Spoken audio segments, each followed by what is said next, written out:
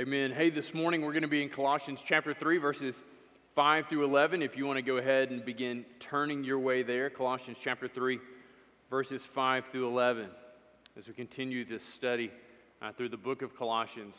Now, what we're going to see in this is pretty interesting, and I think it addresses a number of the things that you're going to recognize both in your life and in those things that you recognize in the lives of those you come into contact with, namely, when Christians continue to sin, when we continue to do those things that speak directly against our faith in Jesus Christ, either through our actions, through our attitudes, or through our words.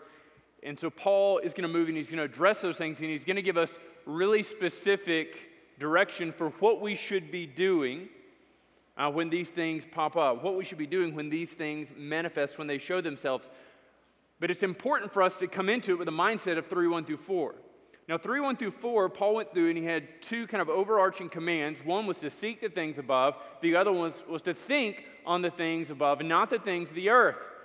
And he set this up, and he displayed this, and he gave us this framework, and he said, listen, you're going to seek for the things that are above, and when Jesus appears, He's going to show you who you really are. Verse 4 said, when Christ, who is your life, appears, then you will also appear with Him in glory. So the picture there is this kind of end of all things, Jesus coming down, and He peels back, and all the junk that was in your life and all the sin that was in your life is peeled away in a moment, and you stand before Him as you really are in Him, holy and radiant. Holy and radiant. If you're united through faith in Jesus Christ, in principle, you are holy and radiant because that is what God has made you to be. Christ has willingly taken on your sin. He's taken on the wrath of God, and He has freed you from the penalty and the punishment of sin. This is who you are, and that's what we wait for. Now, in the meantime, what in the world are we supposed to do? Well, look at what he says in 5 through 11. Let's read. Paul writes and says, put to death, therefore, what is earthly in you. Sexual immorality, impurity, passion, evil desire, and covetousness, which is idolatry. On the account of these, the wrath of God is coming. In these you too once walked, when you were living in them, but now you must put them all away. Anger, wrath, malice, slander, and obscene talk from your mouth. Do not lie to one another, seeing that you have put off the old self with its practices, and have put on the new self, which is being renewed in the knowledge after the image of its Creator. Here there is neither Greek nor Jew, circumcised and uncircumcised, barbarian and Scythian, slave and free, but Christ is all and in all. This is this great kind of bookended thing, right? Where when Jesus shows up, He's going to show us for who we really are. So there are those of us who have surrendered our lives, who are living unto Jesus, and when He shows up, He's going to peel back the sky and He's going to reveal us to be holy. And others of us, God's going to peel back the sky and He's going to reveal us to have this thin veneer of holiness, but inside we are lost, we are dead, and we are stuck in sin. And this is what's going to happen in those end deals. And so for those of us who are followers of Jesus and you have submitted your life to Him, what do we do in the meantime? You work to grow in holiness. Now, this might seem to be to you a little bit counterintuitive. Well, hold on a second. You're telling me that there's something I need to do that I actually can become more holy? No, God has given you a requisite amount of holiness, but it is on you to be about the business of making it true of you in how you live your life. What you say, what you do, what you think, how you are, and how you are perceived by those around you. And so the first thing he says is that you need to put to death, therefore, what is earthly in you. Now, the Apostle Paul said it this way in Romans chapter 6 and verse 11. He says, so you also must consider yourself dead to sin and alive to God in Christ Jesus. Now, this idea of putting to death, it should paint for you, it should conjure in your mind this devastating picture. It should be violent in some sense. It shouldn't be this kind of, well, I just need to have a light disdain for sin. I just need to recognize that it's not God's best for me. But nobody's perfect, and I'll just continue to live however I can and however I may. No, what does he say here? He says it needs to be dead. All those things in you that are earthly. And then he gives us this list. Now, this reminds me, it paints this picture of me of kind of a horror movie or a thriller, right? When I grew up, I loved to watch these, but when you see them, when you watch a horror movie, there's always this moment, right? Where the bad guy, the villain, the monster, or whatever is coming after the character, and the hero slays the beast, and they stand there, and at this point, they make one of two fatal flaws. They either kiss the girl, or they check to make sure it's really dead in timid fashion, right? So they either kiss the girl and celebrate, and they're like, this is so great, I love you so much, we're alive, we survived, and what's going to happen next? They're going to die. They're going to die. Or they've shot it, they've stabbed it, they've exploded it, or whatever, and they walk over to it, and they're like, yo, I think it's dead. Check it out, take my picture, it's dead! And then they get gobbled by the beast, and they die, right? And so, I mean, it's this moment as a kid where you see them down, and you're just kind of like, I think it's really dead, I think it's dead this time. And then it jumps out at them, and they die. But we have this indication here that we are to treat our sin in the same way. We are to make sure it is and stays dead. We are to put it to death. Now, if we're to run around the room and to say, sir, could you tell me what things you struggle with and what is your sin habits, you'd sheepishly stand up and say, well, I struggle with being too generous, I struggle with being too awesome, right? But if we were to take a personal inventory of our hearts and to run through this list, and some of us will see ourselves or an image or a reflection of who we are occasionally in this list. Look what he says here. Sexual immorality, impurity, passion, evil desire, and covetousness, which is idolatry. Now, culturally, we see this radical move, and we have for some time, not just in this country, but globally, to this idea that it doesn't matter what you do, that these things done in the flesh have no bearing on you. You need to be you. You need to be true to your truth. But what do we see here? These things enumerated and listed are sin. Everybody say, they are sin. And what should we do to sin? We should put it to death. We should put it to death. Now, the difficulty in this is we recognize that one of the things Paul is not saying is go around and find sin in other people's lives and kill that sin. That's so much more fun. That's so much more fun. It's so much easier, so much better to walk out and say, I see some sin over here in Reagan's life. Let me just stomp it. Let me just cut it. Let me just smash it. Let me just punch her in the face until it's gone. But sin in my own life, this is dangerous. This is difficult. This is to recognize weakness in me. This is to look at these things and say, this thing has a disproportionate ownership of my heart. When we come into contact with these things, when we recognize that pornographic intake amongst men in the church and women in the church is very similar to what we see outside the church. That sexual immorality within the church and to the people of the church is very similar culturally to the people outside of the church. And we ask ourselves, why are these things? How can these things be? It's because we're a people who want to orderly set our sin aside, but we don't actually want to kill it. Because if we kill it, if we slay it, and if we put it to death, it means I can't run back over and pick it up and enjoy it. This is why we have to kill it. This is why if you find yourself addicted to pornography, you cannot do certain things. You cannot go into certain places. This is why if you find yourself addicted to various things, you can no longer engage in this practice. You can no longer engage in this manner. Why? Because the instruction here isn't to cordon it off. It's not to set it to the side. It is to kill it. Now, as people of the church, it is our responsibility one to another to help our brothers and sisters to kill it, but it is incumbent, it is necessary for each one of us to take up the axe and to slay the beast ourselves. Now listen, this sounds decidedly difficult, and it sounds hopeless, but it is hopeful in that God has given His Spirit to you and given you the ability to rest and trust in Him, to be dependent upon His Spirit, and in that strength to slay these sins. Whatever is earthly in you, slay it, kill it, make sure it's dead. Make sure it's dead. It's so incredibly important for the church to do this. One, because the church shows, it displays the body of Christ.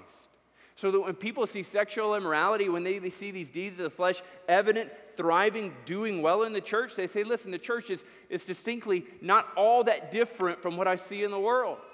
What it seems to be in terms of difference from the world is that it finds people engaged in these things within its body, and it ridicules them, it casts them out, and it wants nothing to do with them. So we find ourselves hosed on both sides of this, right? While we really don't want to deal with these things because dealing with them is going to be difficult and we can't do well in these difficult situations. And so when we find them creep up, we just say quietly to the people around us, wouldn't it be better if you found somewhere else to be? Wouldn't it be better if you found somewhere else to go? But what should a church do in the midst of these things? It is upon each of us to put these things to death. And it is upon each of us when we find our brothers and sisters in Christ failing and being put to death by these things, we rush forward with life-saving measures. We rush forward with the grace and mercy of the gospel. We rush forward and we pull them out of these things, extending to them grace, extending to them forgiveness, and pointing to them all the time, look at his cross, look at Jesus. Look at his cross, look at Jesus. He died for this sin. He died for you, and he calls you to himself. The holiness which you have on the basis of what Christ did for you is still there for you. And we remind them of that truth. And what is the enemy doing all along? He says, you can't put these things to death because you're still dead. He doesn't want you. You're far off from him. The enemy comes along and it parrots to you and says, these things aren't so bad. You should enjoy them. Everybody in church is. You should continue down this path.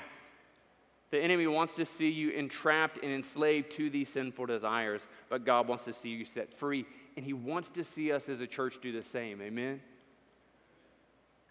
So it's going to require difficult conversations for us.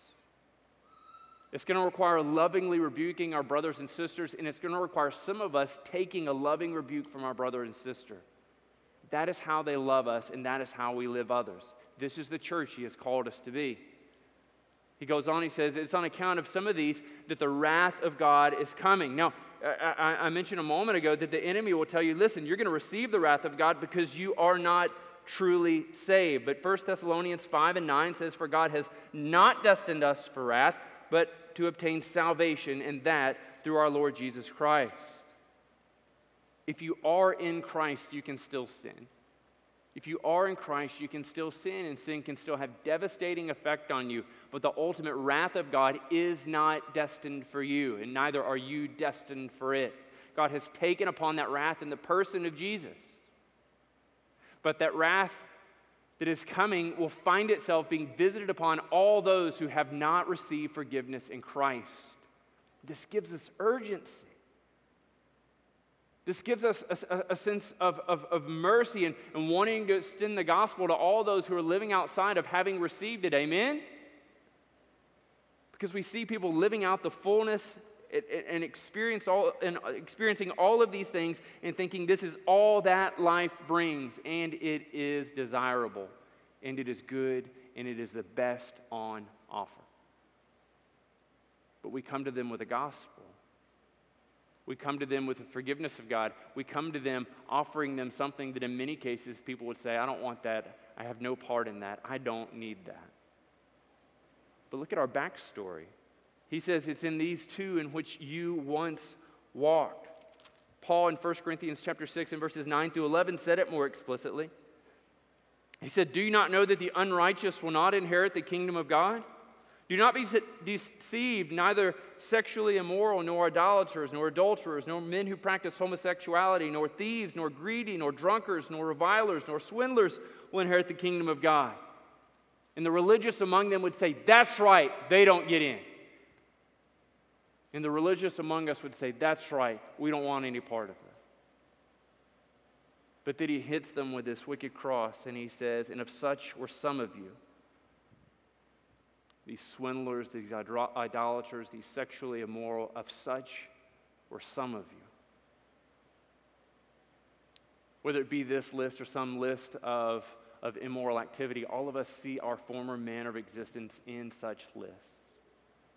And Paul would come to us and say, once you have received the gift of God through Jesus Christ, of such were some of you, but you are no longer, because you are washed, you are sanctified, you are justified in the name of the Lord Jesus Christ and by the Spirit of God. Amen. We have been set free.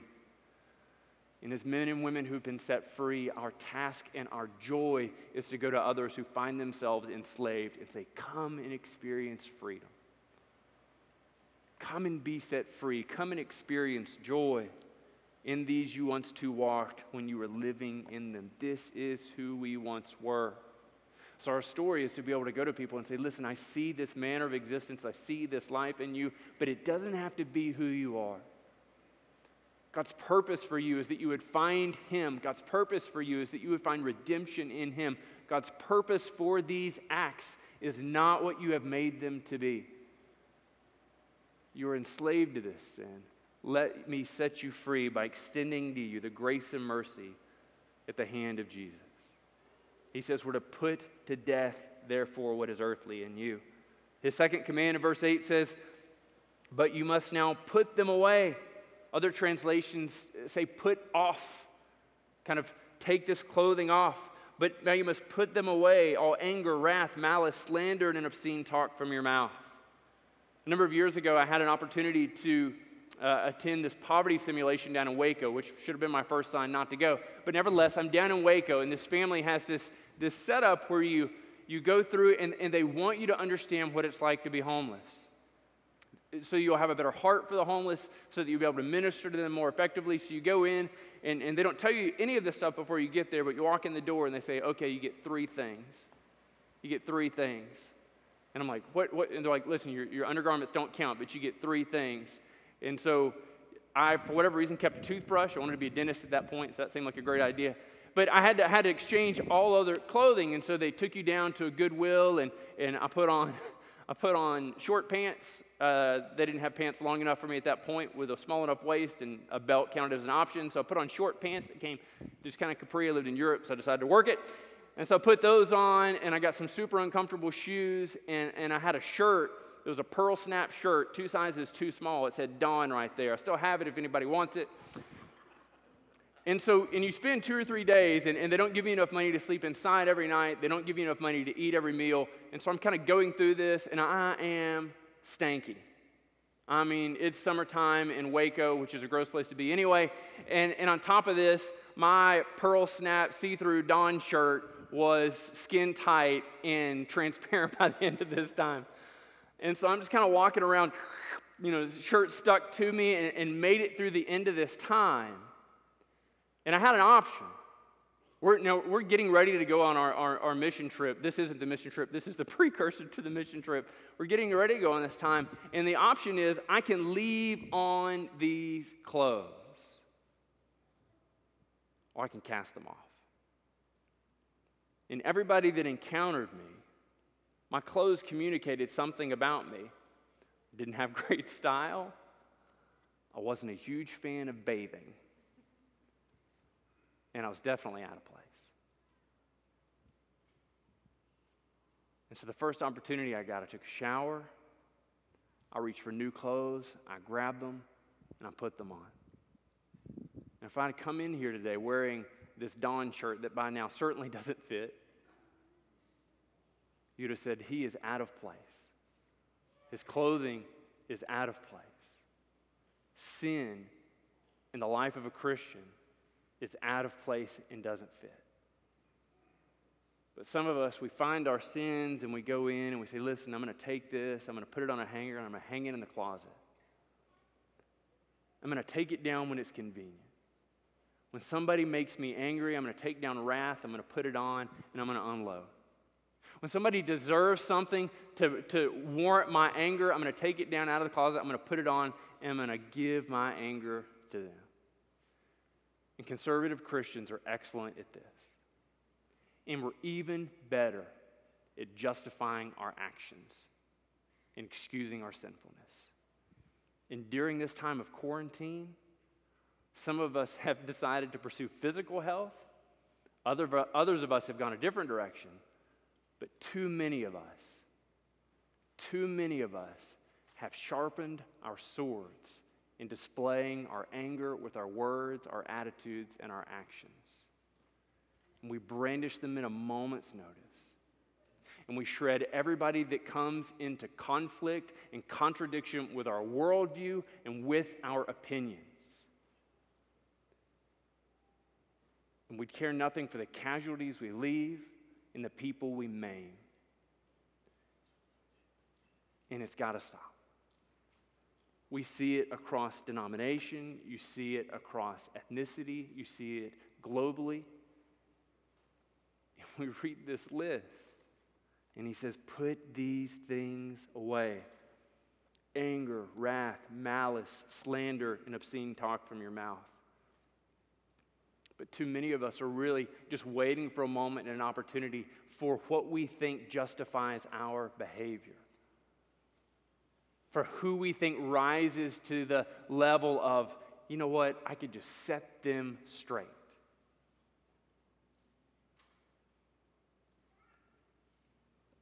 Maybe the way that some of us are talking is actually an indication that's who you really are. The reason you can't put these things away is because that is who you really are, and that's a much more devastating picture. That's a much more damning reality. I certainly hope that's not the case.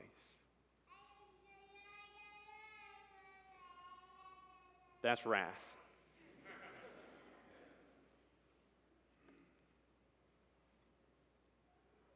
There's a way that the people of the church have to speak if we're going to display what it is to be a follower of Jesus. And too many of us have fallen way short of that for too long. Our speech needs to be seasoned with grace. By the way we talk and engage, people should be able to say, he is a Christ follower, she is a Christ follower.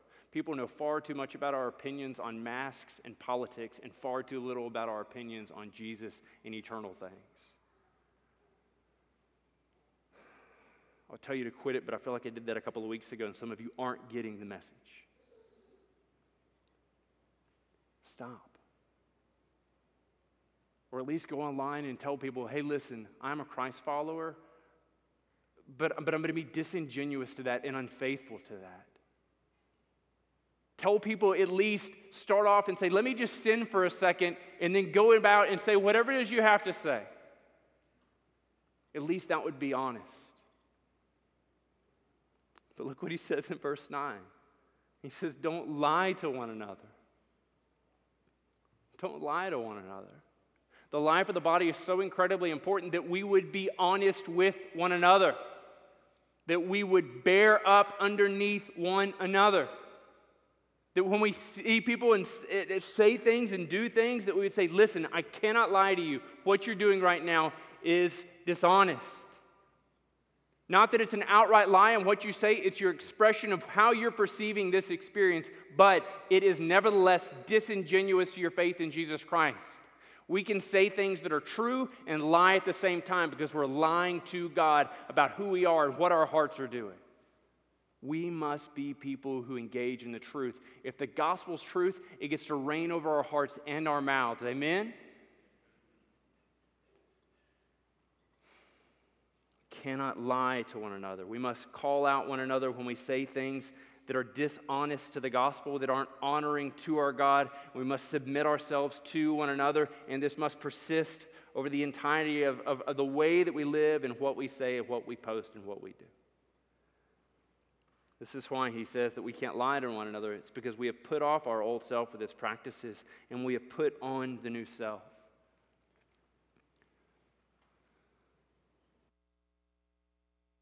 Adam and Eve are in the garden. And you remember this scenario. They go through and they sin against God. They eat from the tree of forbidden fruit. And they recognize in that moment that they're naked, right? And they're terrified. And so in that moment, they take and they begin to make for themselves a makeshift loincloth. And they do so out of fig leaves. And so in chapter 3 and verse 7 in the book of Genesis, they sewed fig leaves together and they made for themselves loincloths. They recognize we can't be like this. So you remember God comes down into the garden. He calls for them. They end up having to own their sin. He tells them, this is how you will be forgiven. I'm going to send this Redeemer, and he's going to crush the head of the serpent. And so in every subsequent generation, they're always looking for this one who would be the hope, who would be the gospel. But before God sends them out into the world, Verse 21, it says, the Lord God made for Adam and for his wife garments of skin, and he clothed them.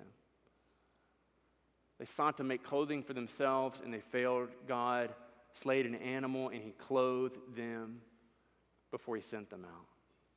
We have been sent out into the world again, and we no longer wear a beast that God has slain, but we wear his Son. And we have been clothed in Christ's righteousness. And when we wear the righteousness of Christ, we have to moderate our behavior so that our behavior is becoming of those who are dressed in the holiness of Christ.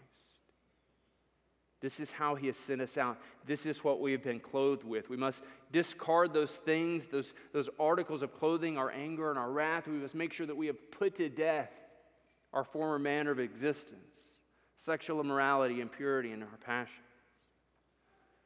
Then he tells us, he says, this new self is being renewed in the knowledge after the image of its creator.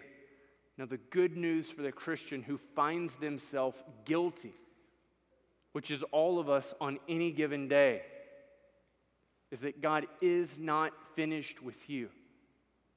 When you fly off the handle, when you fall back into your former manner of sin, and when sin looks to be winning the battle that the enemy is waging against your soul, what we see in this is this terrific reminder that God is the one who is renewing us in the knowledge after the image of its creator. God who has instituted the church, who has made it to be the body of Christ and put it in submission to the head, Jesus Christ. He and He alone is renewing it. And we can find ourselves submitting to this act of renewal and submitting ourselves to the act of God in the movement of His Son, in stirring up and making us who He has fashioned us to be, men and women who boldly declare God's goodness, men and women who are recipients of His grace, men and women who have been redeemed by the blood of the Lamb. God is renewing us. So what this means for some of us is that we need to once again bow our hearts before the Lord and say, I've been seeking to do it on my own, and I've been failing miserably. I've been lying to those around me about my failures. I've been lying to those about me about my attitudes, and I need your renewal. We cannot renew ourselves, that's religion. We cannot make ourselves holy, that's legalism.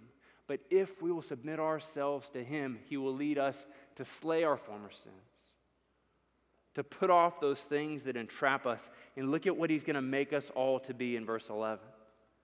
Speaking of this church, this body that He is making, He says, here there is neither Greek nor Jew, circumcised and uncircumcised, barbarian, Scythian, slave, or free. So recognize that God is not primarily saying, listen, I'm going to make you all look the same. I'm going to make you all act the same. I'm going to make you all be the same. So He's taking these disparate groups. He takes Jew and Gentile, and He says these groups that are opposed, and we see this in the book of Ephesians, where Paul says they are made one in the death of Jesus.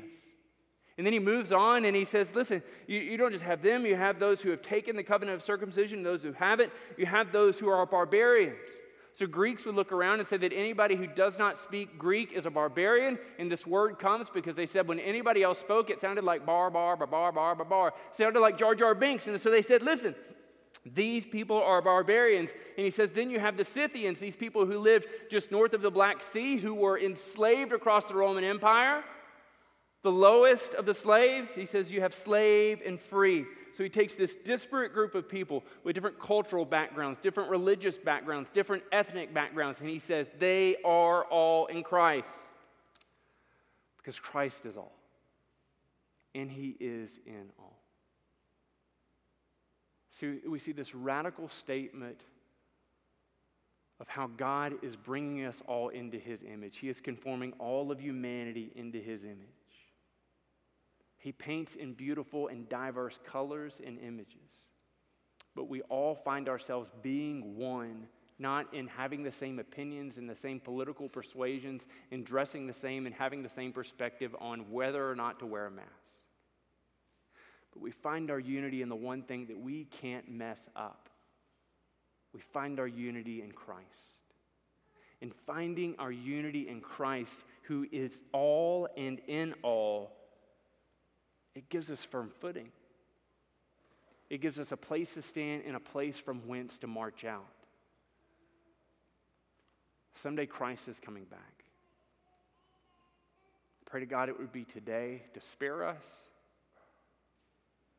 This is why you see, he says, "Come, Lord Jesus, come soon." When he shows up, he's going to show us for who we really are. Until that time, our job is to put to death our sin, to put away our sin, and to seek to be united in Jesus. Will we be that church? Will we be that group of people? Let me pray for us.